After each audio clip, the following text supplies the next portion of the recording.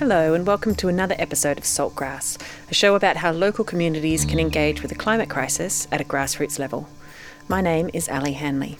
In this episode, I'm going to share audio of a book launch that happened on Saturday. Due to COVID restrictions, we were not able to have this event live at the library here in Castlemaine, so it was moved online. We were able to share images and videos with the online audience, which you will hear our guests talking about as we go through. Those images are going to be included on the episode page of the Saltgrass website, and all links to the topics discussed can be found in the show notes on both the podcast app and the Saltgrass website. So let's dive straight in. Welcome to the launch of Trace Bella's latest creation called Cycling Together. As many of you tuning in today will know, Trace is a multi-award-winning author and illustrator, and she creates the most beautiful graphic novels, including River Time and Rock Hopping and The Thank You Dish. Cycling Together is her latest creation, and it's a really beautiful book with a really important message. So Trace has created this book to support the work of her brother, Mark Bella, who's joining us today. So Mark Bella is doing work in India to help girls stay in school by building toilets.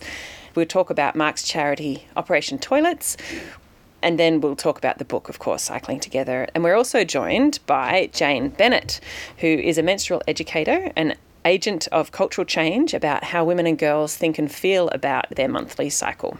So many of you joining us today for the live event may not know me. My name's Ali Hanley, and I have a radio show and podcast called Saltgrass, which is all about how local communities can work together to create grassroots change. And my show focuses on climate and sustainability. And the reason I'm here today to host this event is because this topic of girls' toilets and education of girls in India is actually really relevant to climate change, and both the United Nations in their sustainability goals and Project Drawdown have identified educating girls as a really important part of mitigating climate change and affecting our global emissions. So Jane and I will discuss that a little later in the show after we've given Mark and Trace a chance to have a chat about their particular projects. And at the end of the session, we'll have some time for questions and answers. So we'll be talking for about 30 or 40 minutes, and then we'll have some time for a Q&A at the end. So I think it's also really important to note upfront that all of Trace's work in creating this book and publishing it and self-publishing it has been done without any payment or gain for herself. She's done it out of love for this project that Mark is doing, and all profits from the sale of the book go to Operation Toilets. So I think that's definitely worth noting, and we'll say that again later.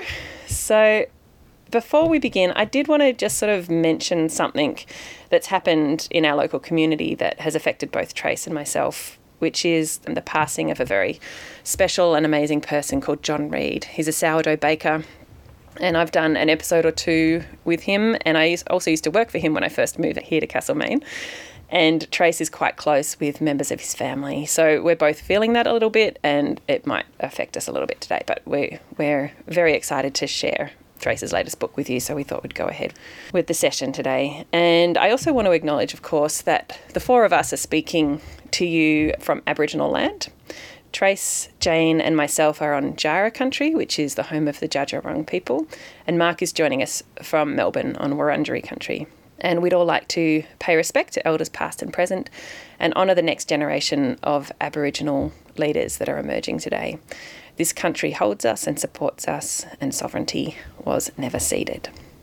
Salt, salt, Salt of the earth. salt, salt, Salt. Grassroots. grassroots, Grassroots. Salt of the earth people. Grassroots change. Saltgrass.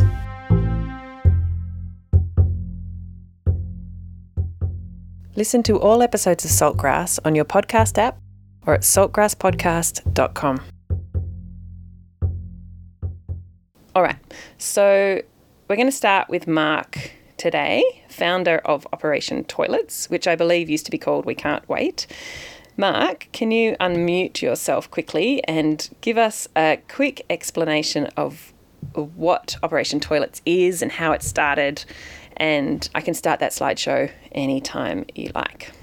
All right, I'll let you know when. So, look, thanks so much for organising this launch for Trace's incredible book. And I've got to thank Trace before anything else for her generosity in putting a book together and handing over the rights to the organisation that I founded, Operation Toilets. It's a big deal for an author just to hand over the rights to a book. They're fantastic, Trace, and it is going to make a difference to the lives of a lot of kids in India and Ethiopia and other parts of the world where we are active. So let's have a look at that first slide. I'll tell you a bit about how Operation Toilets started, and this will lead into what it's all about.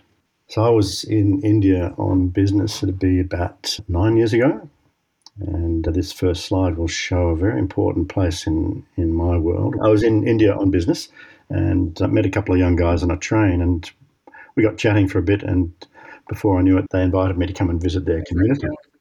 So the place you're looking at here is the community that I was invited to visit by these two young guys on the train. It's a place called Dharavi. It's a slum in Mumbai with a population of about 1 million people. And for anyone who knows Melbourne, it's probably about twice the size of Albert Park Lake.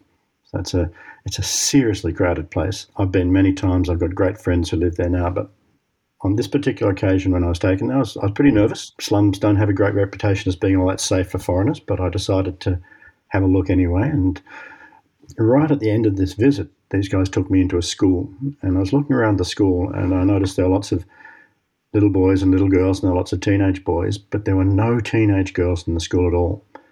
The reason I was told is there were no toilets in the school, and as the girls reached puberty, managing their personal needs when they were menstruating just became far too difficult. And also, adolescent girls can't just go to the toilet outside in the way little kids can. Boys and men have been using trees and walls and bushes since time began, but that's just not appropriate in a crowded place like this for girls and women. And so, as a result, the girls are just dropping out. From there, after doing a whole lot of reading and learning and introspecting about what all this meant, I decided to start this little charity, We Can't Wait, which is now called Operation Toilets. It was actually absorbed by a Rotary Club here in Melbourne, which has done amazing work. The Rotary Club of Box Hill Central has helped us take this initial shock of finding girls dropping out of school because of lack of toilets and turn it into a real impact. And I want to tell you a little bit about the very beginning of that, if we can have a look at the next slide. This is a little village that someone took me to visit about 3 months after I'd been to the slum, and I was still very green and very much in the learning phase of what was going on here. This school was in a village of 300 people, and it was a primary school. You can see about half the kids from the school on the ramp there. So there are 25 kids in the school, about half of them there. One teacher, the young woman on the left, who's about 25 years old, was the teacher in the school, and the school had no toilet. So I asked her how she managed, and she told us that she would take the bus to work every day, about 2 hours from her hometown. She'd work all day, and then she'd take the bus home. And when she got home, the first thing she'd do would be to have a big drink of water. What she was telling us was that she'd go the entire day without drinking water, just for fear that she might need to go to the toilet. She then told us that when she had her period, she couldn't work at all, which meant the kids were missing school, which meant the mums were staying home from their day wage jobs to look after the kids. So family incomes were going down. So you got the children's education curtailed, you got family incomes being adversely affected. And of course, everyone in the community knew when this young woman had her period. So her dignity was being smashed as well. So the guy who took me there and we decided between us we would fund the construction of one toilet and one wash basin to serve the needs of the school, just to see how it went. And I had a call from him about 3 months later. I was back in Australia, and he said he had a message for me from the teacher letting me know that the first thing she did when she arrived at the school these days was have a big drink of water. Amazing instant change in her life. Not only that, the previous month was the first time she'd been able to go to school and work every day for the entire month since she'd started working at the school, which means that the kids' education is back on track, family incomes are back up, and she's got her privacy back, her dignity back. The whole community benefited from the construction of one toilet and one wash basin. So pretty exciting stuff, and this was something that affected 25 children, a community of 300 people. And then we started to grow this concept further, and I'm going to show you a short video of something that I saw about 3 years ago. These are the girls' toilets in a school of 3,000 children. The smell was horrendous. When I went in there, I had to turn around and walk straight out, and I thought, no, I've got to film this to show people. Now you can see where they'd been to the toilet on the ground. They were telling us with that they wanted somewhere private to go to the toilet. Even this was better than the alternative of going outside. I've been to this school a few times, and every time I went into these toilets, I was just shattered by the experience. On one occasion, I wasn't allowed to go back in at all because there were too many snakes in the toilets, and yet the girls were still using it as a toilet. The last time I was there was very different. We very happily consigned that abomination to history and replaced it with 3 of these. And I hope you'll agree, if you can see that's got to be the most beautiful toilet block you've ever seen in your life. We built 3 of them with 35 toilets altogether for the 3,000 kids who were doing morning shift and afternoon shift. So it's basically 1,500 per shift. And I went back a couple of times to see how it was going. On the last visit, which was December 2019, I think you might have been there for this, Trace. As we were leaving the school, a couple of girls came running up to us, stood in our path and said, "Sir, we wanted you to know that you've changed our lives with these toilets." And it was one of the most powerful and emotional experiences of my life, being told this by the beneficiaries, because so often when we do work for others, we don't hear from them how it's going. We hope it's helping, and to hear from them directly that it was making a difference was extraordinary. So I'm going to wind up just letting you know that Operation Toilets has gone from that first conceptual project to help 25 kids. We've now reached more than 100,000 in schools all over India and now in Ethiopia as well, and we've been consulting for project opportunities in the Middle East, in Timor-Leste, in the Solomon Islands, even Guatemala. And it's just going from strength to strength, and support from Trace and Jane and now you, Alison, as well. It just helps to ensure that we can reach even more children in desperate need. Great. Thanks so much, Mark. That was really good to hear about that project and actually see what it's like over there and what they've been dealing with and what I'm sure so many schools over there are like. I'm sure you've only started scratching the surface in terms of how many people you can help with this particular problem. So let's have a chat with Trace now. Trace, you've created this gorgeous book called Cycling Together, which is available both digitally and as a hard copy, and we'll get to that a little later.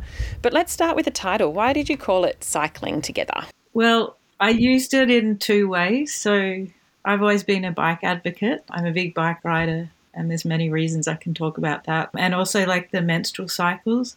And I wanted to talk about also poverty cycles and cutting the link between menstrual cycles and poverty cycles, and so that we're all together.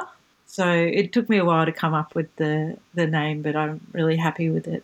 And when I met these girls with all the bikes, it was like, yeah, this is the right. Makes sense. Yeah. Yeah, it's a great name. And I think there's a lot of, and we can talk to Jane about this a bit later, but there's often a lot of squeamishness about periods, but cycling together feels like a really beautiful way to describe periods without it being squeamish and weird. And also it's beautiful and inclusive and energetic. It's lovely. There's also this thing where, women living in the same house or whatever often do cycle together. True. Yeah. That was a big part of it. Yeah, great. So let's talk about how you got involved. You went to India near the end of 2019 for a book tour, but that got derailed, didn't it? And then it led to this. Can you tell us that story? Yeah, so I was invited to go and show my books with the Australian Embassy over there, and then at the last minute it fell apart. But when I heard that I'd got air ticket, basically I was like, yes, now I can go and meet these girls that, actually I'll show you the one before. This is the girls that Mark was talking about that came running over. I wanted to go and meet the girls that had toilets and didn't, because I'd read Mark's book and heard about his project, and I just felt there was like a way that I could make another book. Sorry, just for the audience, Mark has released a book called Toilet Warrior, and there's a link to that in the chat if anyone wants to find out more about that. But yeah, sorry, go on, Trace. Oh, there's so much to talk about. So Mark's book, it talks a lot about creating the project, and it's probably aimed at adults and older young people. I want to make a book for girls at the age of getting their periods so that they could really relate to the project. And also I wanted to make a book for girls who had the privilege of having a clean period and being able to go to school, to empower them to find a way that they could help in this planet that has so many problems. Here was a way that they could actually do something that was really significant for many people and very doable. And so I also knew that it was very good for environment. So I just jumped on board and said, I want to be a part of this and support your cause and can you tell me some places to go? And then in the end, Mark decided, well, hang on, you're going on this trip. I want to come. And meanwhile, the book tour got cancelled. And so I had like a few days where I was just being an artist. So I'll just show you quickly. There's me just being an artist in the streets of India. And you are amazing, Trace. I've travelled with you before, and if you see something that interests you, you'll just stop on the spot and just start drawing it. Yeah, so I've stopped at the market, and there's usually a lot of people. That's what I was drawing. The women making baskets. That's the start of that sketch. And Mark was with me smelling the spices in the spice market. It's a lovely way to meet people and to connect by drawing as you go. And so I travel that way. I spend my life that way, I guess. Did you get the idea of creating the book while you were over there, or did you come home and sort of think about it for a while and then realise? Because, I mean, pretty much as soon as you got home, COVID started happening and everything started shutting down, and you lost a lot of work, I know, that year, because you'd often do school tours and talks and things which all got cancelled because of lockdown. Well, this book, my last book, was going to be launched on the first week of our first lockdown, and you can see it's a bike story as well. So I really seem to be able to slip bikes very well into my books.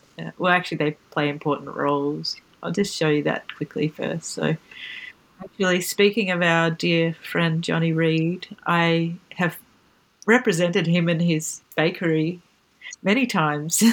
Here's one example in my book Heart of the Bubble, which was about the good things that come out of lockdown. So then when I went over there, I already had a bit of a plan that I wanted to have two girls, one with more privilege than the other, and to see these two parallel lives, like, and what would happen if one didn't have a toilet and then was given a toilet, two different outcomes. So it's almost like those choose your own adventure stories where there's a change that happens.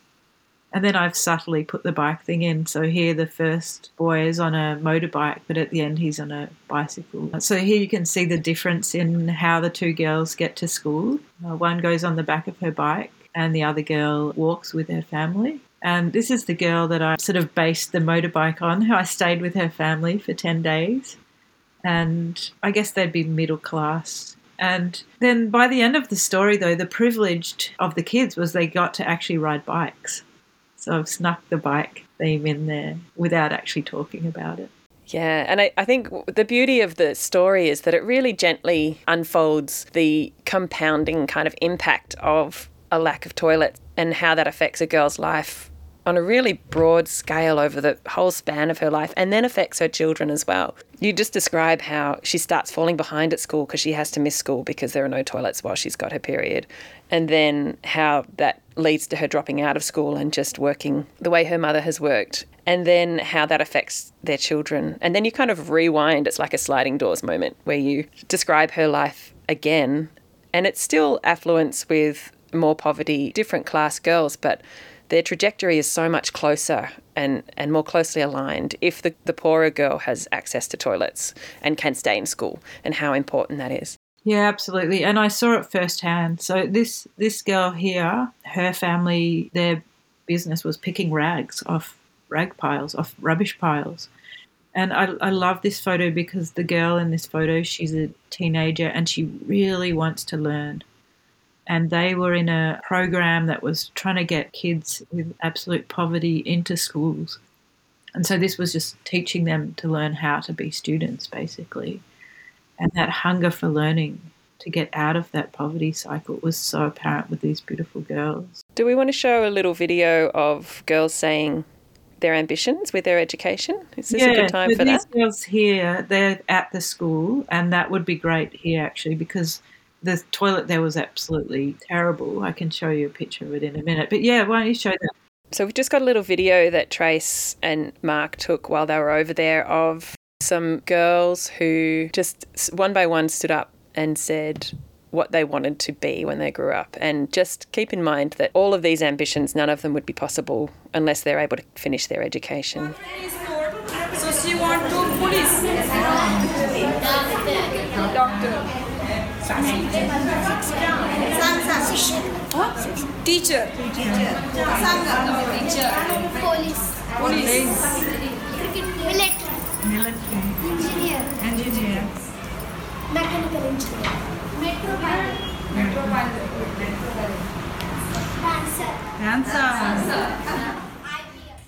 You get the idea that, and I think what was really nice about that moment was that the girls and I would go into a place where men and boys weren't invited, and to bring that film back out and show it to Mark, I think, Mark, that was a big moment for you, I remember.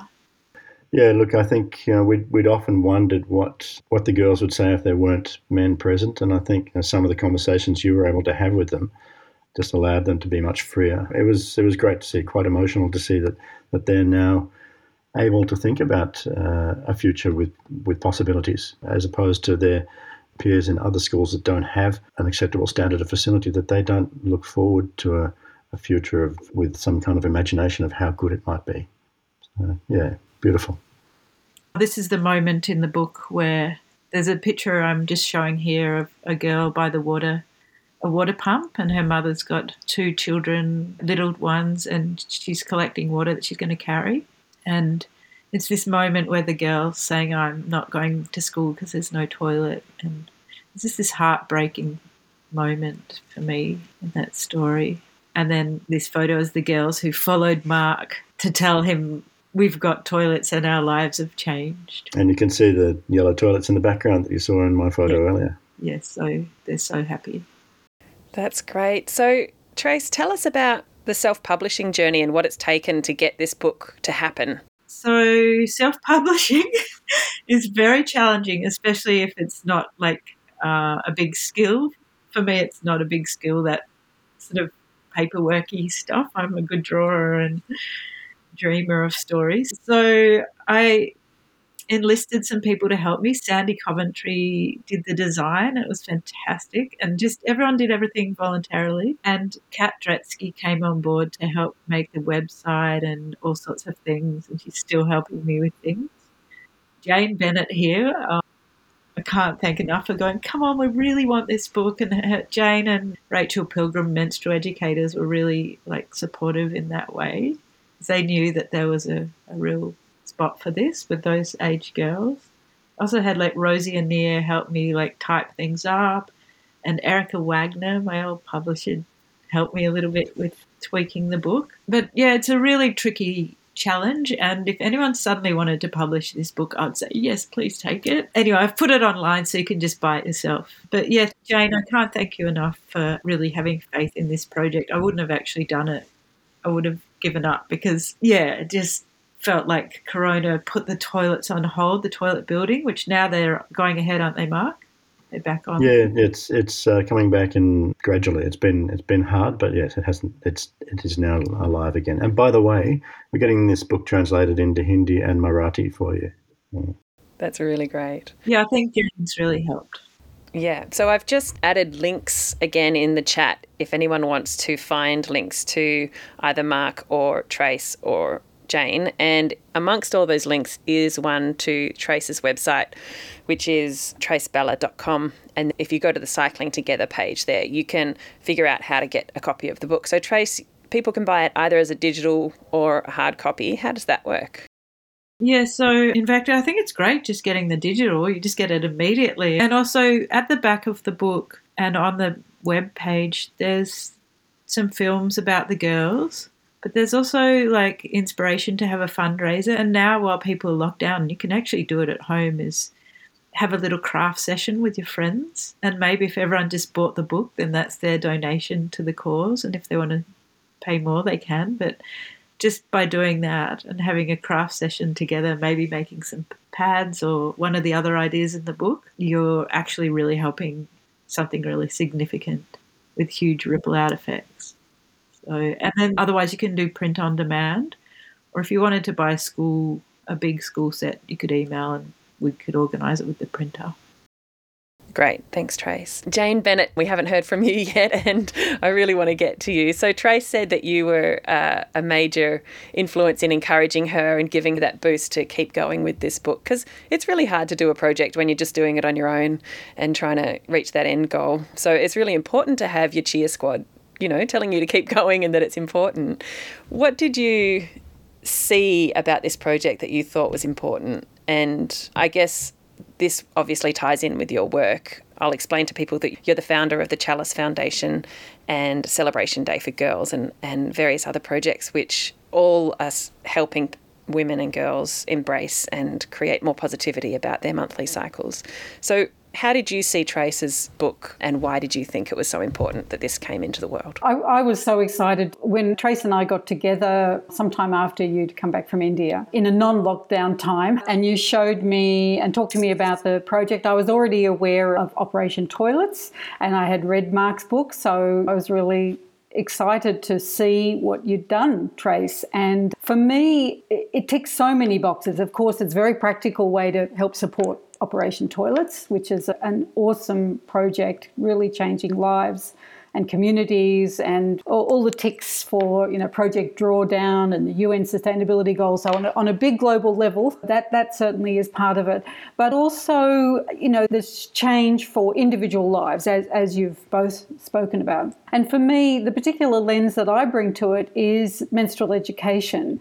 And I can see from the perspective of really everyone that reads the book. I mean, I totally adore Trace's wonderful style, her delightful graphic novels, and also the quality of this one, which I also see in your other books, Trace, but in this one, there's the poignancy that you've spoken about with just telling the story and showing us a few of the pictures, and also ultimately the humanity and optimism in it. And I think it's such a wonderful story to share, really, for anyone who reads it. I mean, I love it myself, but to share in schools and young people, just to have that cultural relativity perspective and to really get inspired to support the project as well. I'll just mention on Trace's website, on the Cycling Together page, there's also links to extension activities for teachers that were created by, largely, I know you did some, Trace, but largely by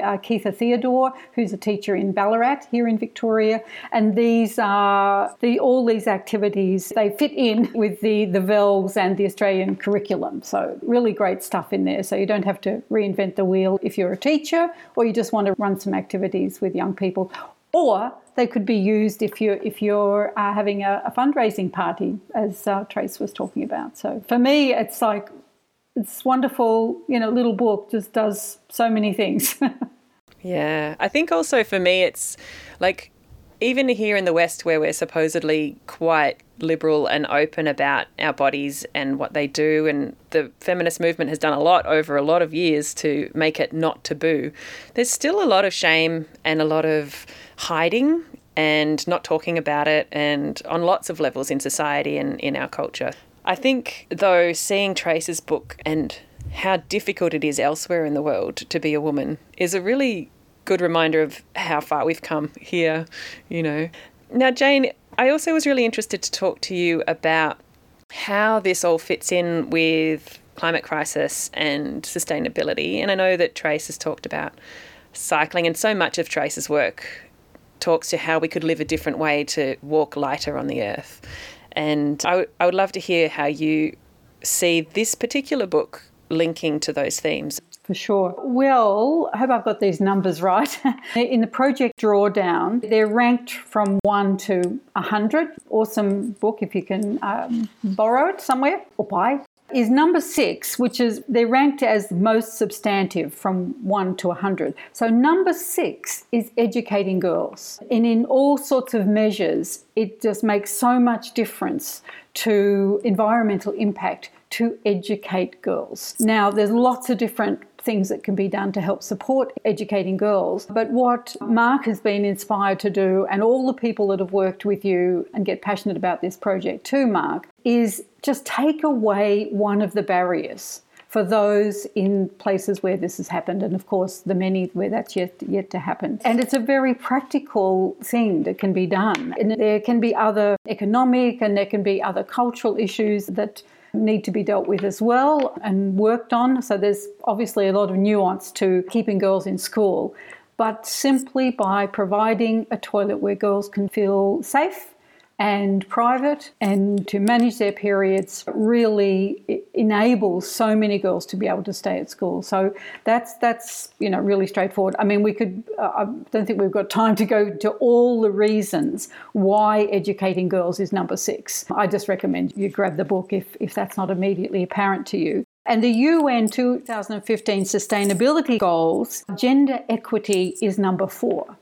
So, that's very early on in those goals as well. And of course, there's many factors to gender equity, but certainly education is a big part of that, and being able to keep girls in schools, make that possible for them, so that then all the flow-on effects, as you've done so beautifully in your book, Trace, the flow-on effect of what happens when a girl is able to be educated, able to earn income, the change then for her family and for future generations, for the community, bringing the benefits of her training back to her community, so on and so forth, really makes a huge difference. Yeah, absolutely. Love. Mark, I understand that your charity is working beyond India now. Are you looking outside of your original scope of works? We have a pretty big project underway in Ethiopia at the moment, in the south of the country, which is a good thing because the north is in a horrible situation politically at the moment. But the south, they're managing COVID. It's interesting, the comment we had about COVID from someone over there is, this is just another thing that can kill us. They don't have the same panic about it as we seem to have in Western countries, because they've already got a lot of other things, and it's not that it's not taken seriously, but perhaps just a different context. And so they're getting on with stuff. I mean, it's tough, but they're getting on with things, and the project's going well. It's a big project. It's going to reach 30,000 people, not just schools, but also communities. And we've just started looking into some opportunities in Nepal, and I've been fairly involved in consulting with a project in Guatemala as well. But yeah, we're looking to go where the need is, which is everywhere. It would be easier if we could actually go rather than just do it on Zoom. But, the reality is we've got our partners on the ground in these places who are just so good at the work that they do. They don't actually need us to be there to do it. They need us to support them financially. They need us to support them with the storytelling and when possible, to come over and meet them, because the value of meeting the beneficiaries face-to-face is not just good for us in our storytelling, it's also fantastic for the beneficiaries. It's telling them, gee, this must be important if someone's getting on a plane to come and see us. One of the things that people don't realise in the West is giving someone a toilet doesn't make them use it and doesn't make them realise it's important. If you give it to them because it's free, they're going to take it. So it comes down to education, and part of the education is highlighting just how important it is and the impact it can have on your future. Jane was talking about the Sustainable Development Goal, and we're educating girls is number 6 there. And I know you can't go into it all, but there are a couple or 2 or 3 that really stand out from our perspective, is that if girls stay in school longer, they get married later, they have fewer kids, their kids are less likely to die in the first 5 years of their lives, and their lifetime income capacity goes up 5 or 10% for each additional year in school. It's just so impactful from so many levels. That's amazing. Now, Mark, I've got one more question for you, and then we might throw over to the audience and see if there are questions. So what did you do before this happened? What were you doing with your life? And are you now a full-time toilet builder, or are you still working another job on the side?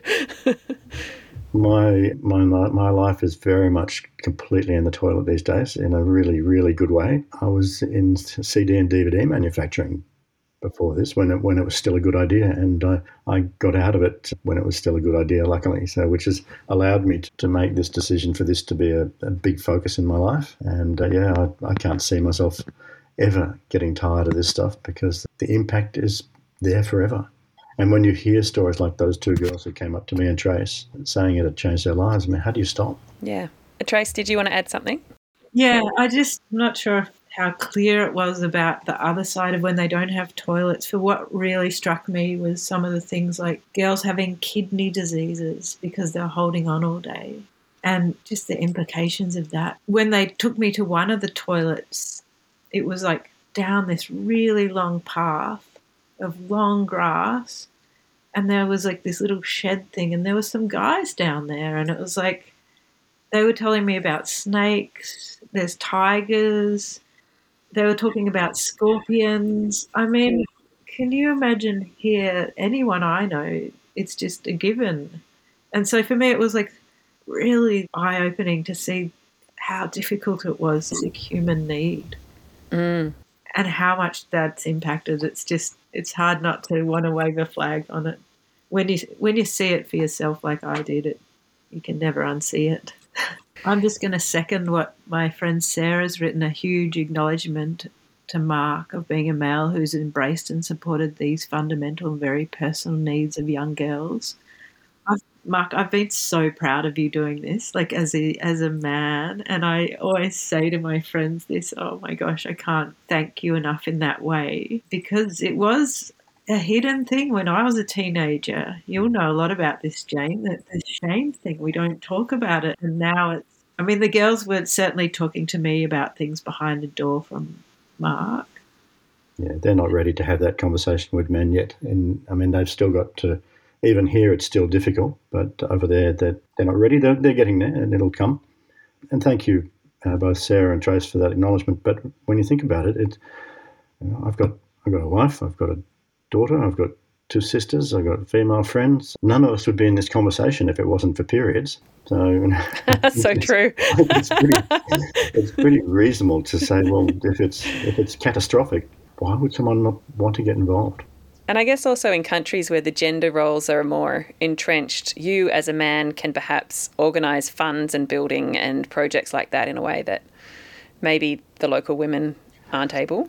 Look, there may be a bit of that, but I think the other part of it is that this is everyone's problem. It's not just women's problem. This is everyone's problem. When it's so bad, it's everyone's issue. To me, if you ask a father in a developing country, in a poor community in a developing country, how is it for your daughter? The answer will generally be, it's horrible. Whereas in a Western country, the answer may well be, well, I don't really know, because I know that my wife helped her buy her first pads or tampons, and if she does have issues that need to be dealt with, the local GP is really going to be able to help. So as a man here, men need to be less involved. At least there's a perception of that, and perhaps that perception needs to change as well.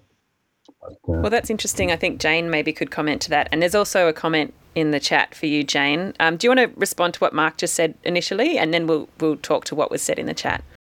Yes, sure. And, it's such a wonderful conversation to have. In my experience over really decades of being involved in menstrual education with girls, with mums and women, and also families and dads, we run a program called Fathers Celebrating Daughters. And what I've come to really understand is that for women talking about their experience when they were growing up, and for girls too, it actually makes a really big difference if fathers are able to acknowledge in a positive, supportive way. Now, of course, their role is going to be somewhat different to mum, who knows about having a menstrual cycle. But for fathers to be able to show that they're cool about it, that they're happy to support, they're going shopping and knowing what products their daughter or their wife or partner likes, and in so many ways to be able to be just knowledgeable and supportive really helps.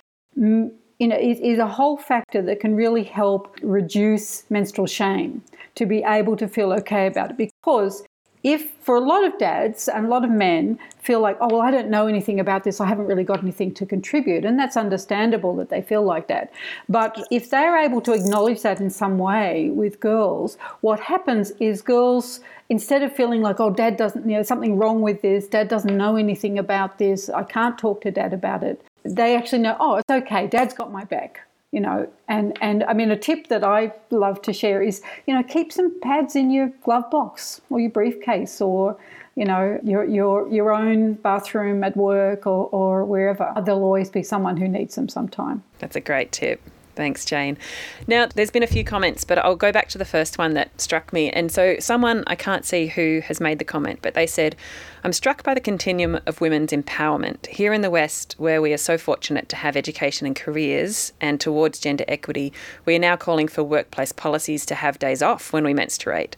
So I think that's a really interesting point of how, we're actually starting to call for people to have days off, but I'm assuming we're calling for people to have paid leave. So the basic question is, how does menstruation fit into gender equity in your view? I think what I would say is that a positive menstrual culture really contributes to gender equity. So, menstruation will go on regardless. But being able to have permission to look after ourselves according to our needs. And it's interesting to note that I'm aware of a number of companies in India who also have menstrual policies and menstrual leave, paid menstrual leave. Now, of course, it's not everywhere, and a lot of workplaces in India don't have sick leave or holiday pay either, but there are some really pioneering. Or toilets, for that matter.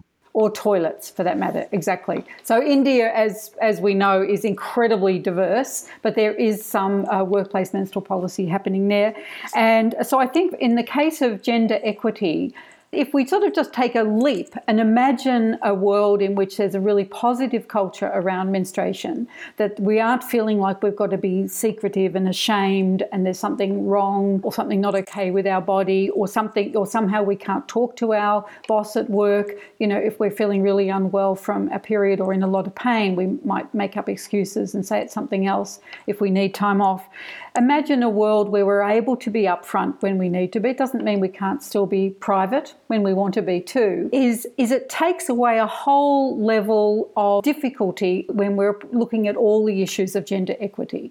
If we could be, completely comfortable and feel supported by our workplace, by our family, by our community, and really also have menstruation and menstrual problems much more upfront and supported with real money in terms of healthcare as well. And we've got a ways to go in that space as well.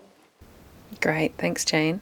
Now, we've only got about another 8 minutes to go. There's a couple more questions here, but one of them is about the specifics of the toilet building, about is water involved, how are they cleaned, various infrastructure sort of questions. I'm wondering if there's a quick answer to that. There is. Okay, good. Our focus is helping girls stay in school longer. So the aim, therefore, is to get toilets in that are proper and functional toilets as quickly as possible without the need to re-educate the community about, for instance, composting.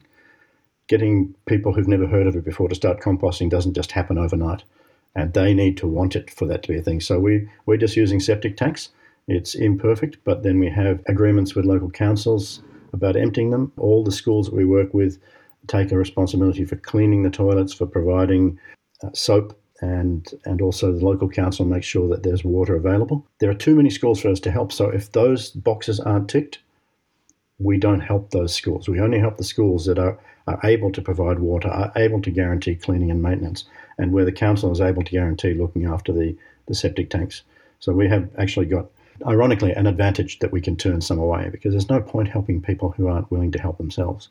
It needs to be a two-way thing, who aren't willing or able, because if they're not able, we'll pass it to a bigger organisation that can do the really, really complicated work. Our aim is quick results on helping girls stay in school. That's great. Thanks, Mark. That sort of links to another question by my mum. Hi, Mum. Hi, Shirley. They are asking, is there recognition of this need with other organisations and larger ones like World Vision and other international ones? World Vision are huge in this, and in fact we work closely with World Vision on one project in India where they're helping look after the education component of the project, because education's a long-term thing. Anyone can build toilets. Give me a shovel and some bricks, I'll build you a toilet. It mightn't be a good one, but anyone can do it. But getting people to truly change their behaviour and really understand the reason for the change in behaviour, that's a long-term exercise. And the way Rotary works is we go in, we go out, we start the next project, and we move on. World Vision will stick with it. We didn't want them building the toilets because they're way too expensive, and we're better off getting our volunteers and the people they employ in India to build the toilets using local labour. But the education bit, the software, that stuff, we work with experts like World Vision, like Plan International, like UNICEF. There's so many doing this stuff, yeah. And if you look at the films on my website, there's 2 little films, and one of them shows that World Vision cleaning and education project in action. It's really sweet. They go with songs on washing hands and things like that. Now, can I comment on the next one as well, which Jane has put a comment on? This is from Trace and my sister Mandy. Hi, Mandy. Nice to see you there. About the idea of menstrual banishment. And it is interesting that I've heard from women in Nepal who say, for instance, it's the one time of the month when they don't have to clean the house, do the cooking, look after the family. So they talk about it as a positive, but there are so many negatives associated with it. I think that unfortunately the negatives outweigh the positives. yes, they do have that time away from the men in the community and away from the cooking and the cleaning and et cetera, but that shouldn't be the solution. That being sent to a dirty hut, which has probably got cow shit on the floor, it's not the solution. But it's definitely true that there is some cultural change needed so that these women don't feel it's a good thing. Yeah. They have other solutions to that problem of having to do all of the home labour.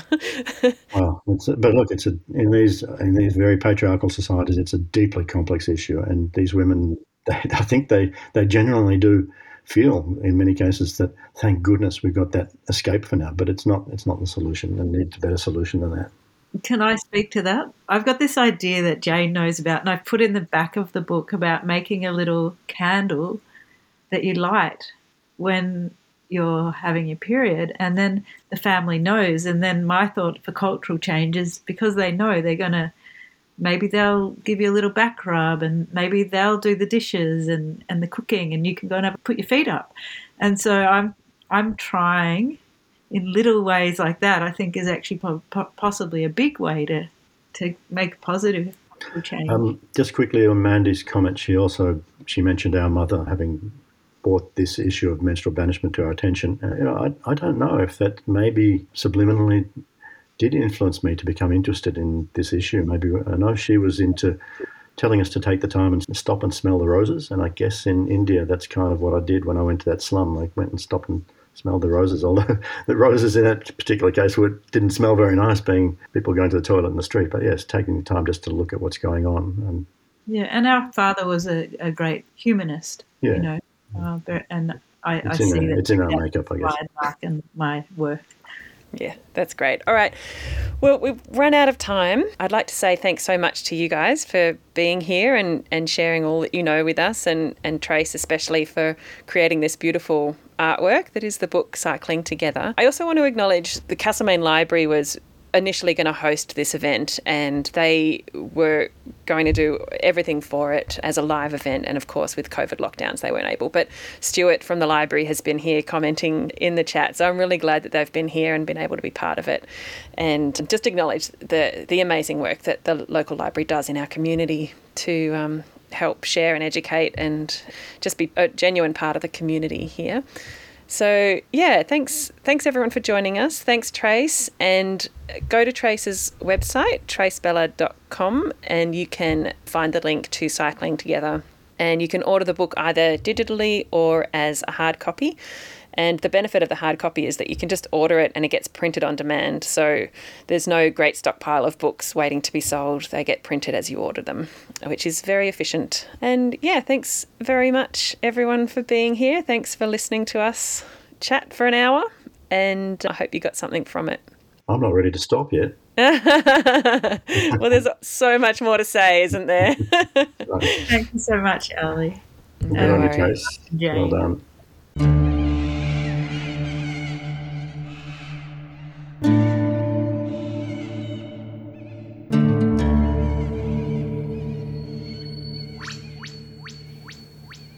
There you go. That was the book launch for Trace Bella's book, Cycling Together, a live online event that we ran last Saturday. There are lots of links to the things discussed in the episode description at saltgrasspodcast.com or in the show notes on your podcasting app. For those of you listening on Main FM and 3MDR, please note that you can, of course, listen to all episodes of Saltgrass on your preferred podcasting app. And if you can't find the show on your app, please let us know and we'll see what we can do to make it available. You can follow Saltgrass on Facebook and Instagram, and please subscribe to our email list to get reminders and updates about the show. Again, you can do that by going to saltgrasspodcast.com. This program was made possible with support from Main FM and the Community Broadcasting Foundation. Find out more at cbf.org.au. My name is Alison Hanley. Thanks for listening. Salt. Salt of the earth. Salt. Salt of the earth. Grassroots. Grassroots. Salt of the earth people. Grassroots change. Saltgrass.